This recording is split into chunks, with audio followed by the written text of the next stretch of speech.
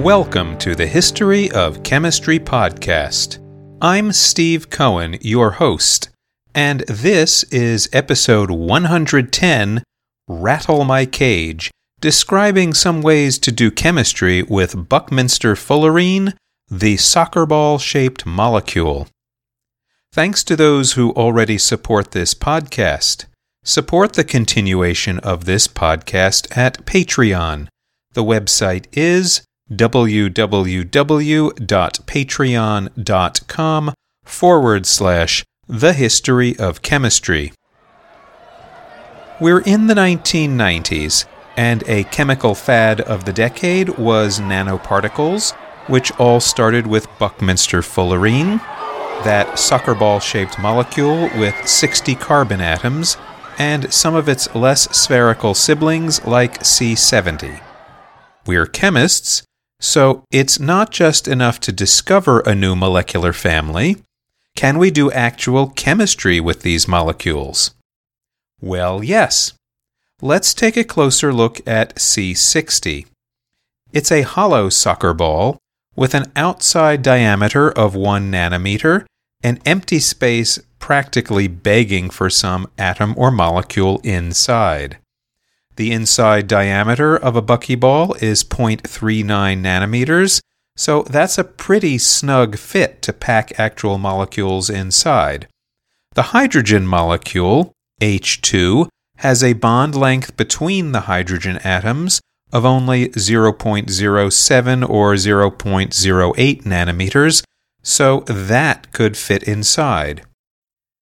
Except for smaller molecules, we can pretty much ignore the idea of trapping a molecule inside C60. But what about single atoms?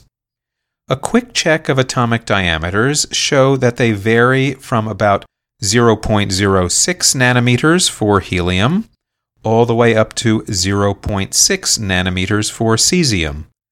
The largest atoms tend to be at the bottom left of the periodic table, where there are only a few electrons in the outermost shells furthest from the nucleus. Another place where the largest atoms are is the lanthanide section, one of the rows of the periodic table placed at the bottom. Therefore, maybe we can grab one atom of these sorts and get it somehow inside a buckyball.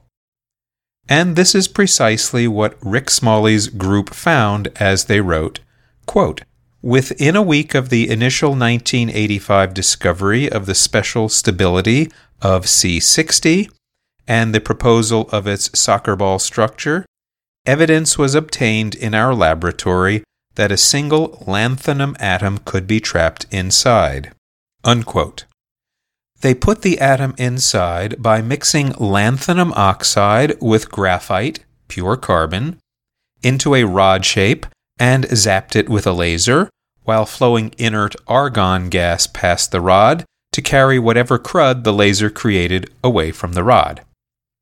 Of course, how do you write a chemical formula for such a beast trapped in a cage?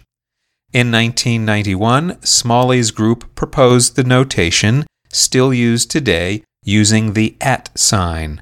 So one lanthanum atom inside C60 is written as La at C60.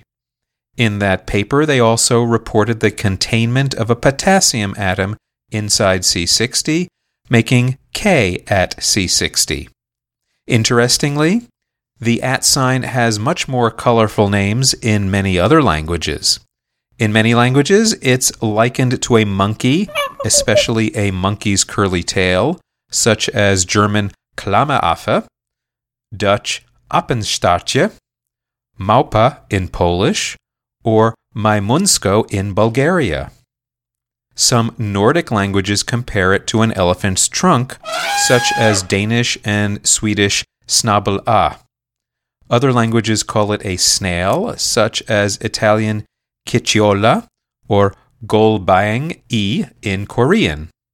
Perhaps the most picturesque to me is the Hebrew name Strudel. Anyway, the technical term for such molecules containing something inside is endohedral, from Greek endon, internal, and edra, face of a geometrical solid. And all these globular carbon molecules, like C60, are now called fullerenes. A fullerene with no atom inside is an empty fullerene. Throughout the 1990s, scientists generally used this laser zapping or passing a large electrical arc across electrodes to get a variety of metal atoms trapped inside different fullerene cages, such as La at C82, and then even 2 metal atoms or 3 metal atoms inside, or, in an unusual case, 3 scandium plus 2 carbon atoms trapped inside the larger fullerene C80. But with these methods, it's tough to get high-purity samples for proper analysis.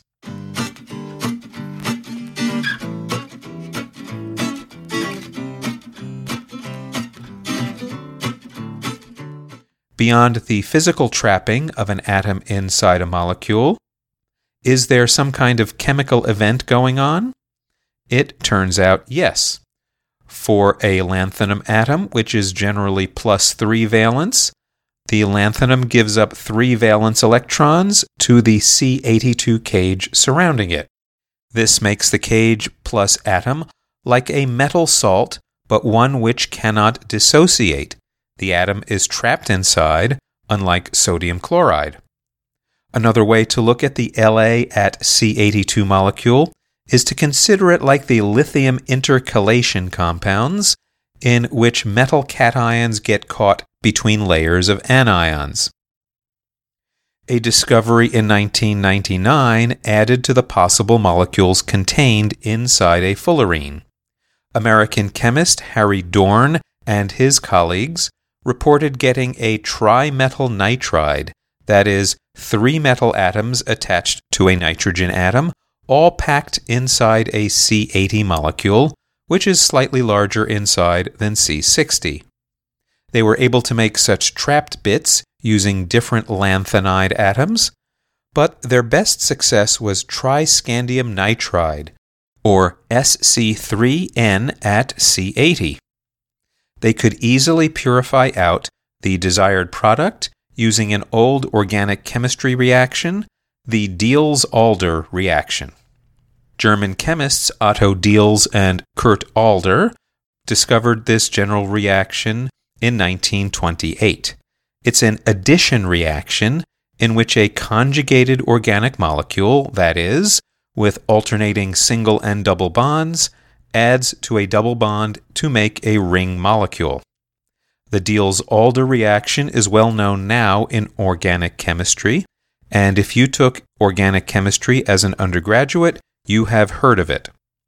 Many organic reactions like this are named for their discoverers, and I hope to do an episode on named reactions. So, in Dorn's case, he used the structural property of a fullerene, that is, the carbon atoms have lots of double bonds, and added to the fullerene a molecule with a cyclopentadiene on the end. Cyclopentadiene is a 5-carbon ring with 2 double bonds, and thus is conjugated.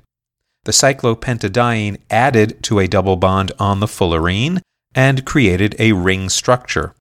Using the reaction, they were able to purify out only those fullerenes with atoms trapped inside. The SC3N at C80 seems to have a very low reactivity, so anything else underwent a Diels-Alder reaction. The Cuban-American chemist Luis Echegoyen by the 2000s was able to isolate all sorts of endohedral fullerenes, anywhere from C68 to C88. He was also able to make sulfur-containing molecules stay inside fullerenes using sulfur dioxide as a gas source. The molecules he synthesized include SCS2 at C82. Japanese researcher Sumio Iijima got titanium atoms inside C78 around that time as well, and even presented electron micrographs showing black dots of dititanium dicarbide, 4 atoms, inside the fullerene cages. Right now, there is no obvious practical use for these endohedral molecular cages, but you might imagine with the right cage and the right molecule, using these systems as drug transportation nanodevices. Perhaps you can jam a radioactive metal atom inside such a fullerene and bring it to a cancerous tumor, for example. Fullerenes don't break down easily inside living tissues, so they might be good to transport dangerous or reactive drugs only to a particular spot in one's body and not decompose before getting there. The downside to said fullerenes is that if they don't easily break down, how could your body remove them after being used? There are still many unanswered questions here. Here's another weirdness with endohedral fullerenes. They are ovoid or spherical. Can we squeeze them into single-wall carbon nanotubes, which we've already discussed? Yes. Such molecules, fullerenes caught inside nanotubes, were first observed in 1998 by John Fisher and David Lutze and friends, and reported in the journal Chemical Physics Letters. They called these structures P-pods because the C60 molecules appear like peas in a pod. Soon thereafter, fullerenes with atoms trapped inside were also observed.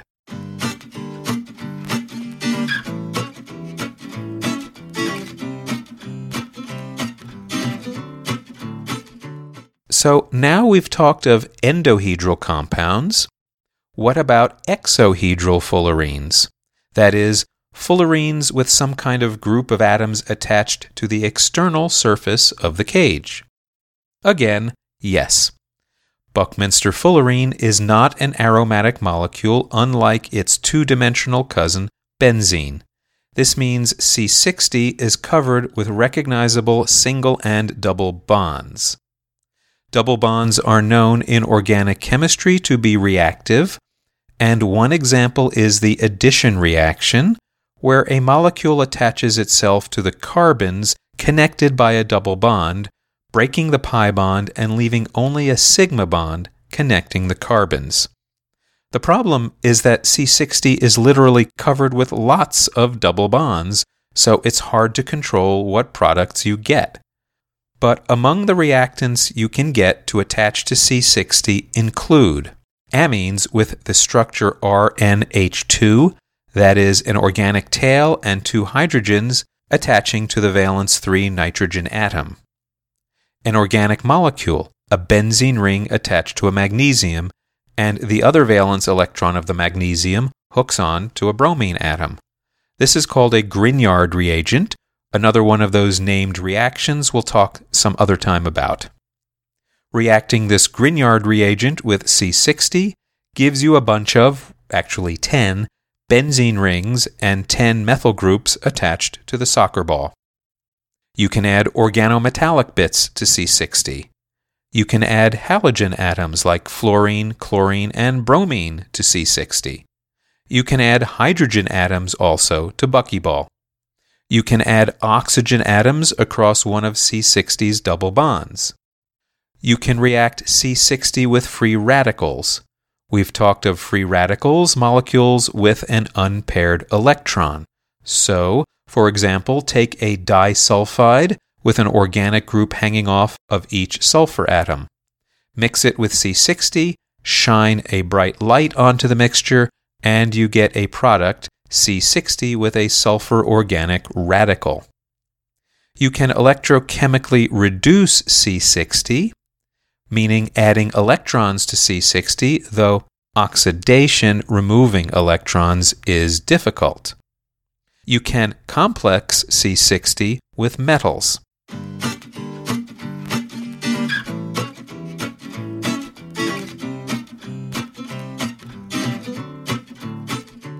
So far, there aren't a lot of commercial applications for C60 or its derivatives, whether endohedral or exohedral. I mentioned adding halogens such as fluorine to C60. It turns out that buckyball gets remarkably fluorinated, coming out something like Teflon as a white or yellowish solid, first reported in the early 1990s. But attempts to commercialize it as a lubricant have pretty much flopped. Likewise, I noted that you can add hydrogen to double bonds that abound over the surface of C60. Scientists wonder if this addition of hydrogen could be a way to store hydrogen as a greener fuel, but so far it's a futuristic idea. Speaking of adding hydrogen to a fullerene, you can entrap molecular hydrogen, H2, inside the cage, making H2 at C60. This is an interesting process. The method was first done in 2005 by Japanese researcher Koichi Komatsu at Kyoto University. Without going into gory mechanistic details, overall you add a benzene ring with 3 nitrogen atoms plus 2 benzenes and a pyridine hanging off to the fullerene, making an exofullerene. This splits open the sphere, leaving a hole in the surface. The molecular hydrogen goes inside the sphere, and then you chemically close the hole, leaving the hydrogen molecule inside. Chemically, H2 at C60 is pretty similar to the empty C60 cage. My guess is that hydrogen is so small that there isn't a lot of orbital overlap between the cage electrons and the hydrogen molecule's electrons, meaning little interaction between the two sets. I don't know a whole lot about the internal structure, but I kind of imagine the hydrogen molecule as a marble rattling around inside the ball. Again, maybe this will lead to hydrogen storage for fuel purposes. Currently, the method to get hydrogen inside is not a simple one, though. Buckyball does have a spectroscopic absorption to light that follows the light output of the sun more or less, so researchers have made some buckyball solar cells that generate electricity. They aren't as good as many other photovoltaic cells, generating only 5 or 6% of the input light into current. One other interesting chemical application is in polymer chemistry. We've talked of carbon nanotubes as possibly acting like struts in an erector or Meccano building toy. But consider C60 or other fullerenes as nodes or connects toy connectors with double bonds that can connect directly to other fullerenes. This is a real thing now. The first report of polyfullerene was in 1991 by a South Korean research group in physics and chemistry led by Il-cheol Jian. They reacted buckyball with cyclohexadiene, a 6-member carbon ring with 2 double bonds, in benzene solvent, and zapped the mixture with ultraviolet light. They got a polymer of cyclohexene and buckyball. Likewise, they mixed isoprene, a rubber monomer, with C60 in benzene, and hit the mixture with ultraviolet light, and got a polymer. We can make a homopolymer of C60, that is, just connect bonds between the molecules. Generally, this happens by making a pair of single bonds between 2 sets of doubly bonded carbons on 2 adjacent molecules. A year later, in 1992, Japanese researchers made an organometallic polymer of palladium metal plus C60.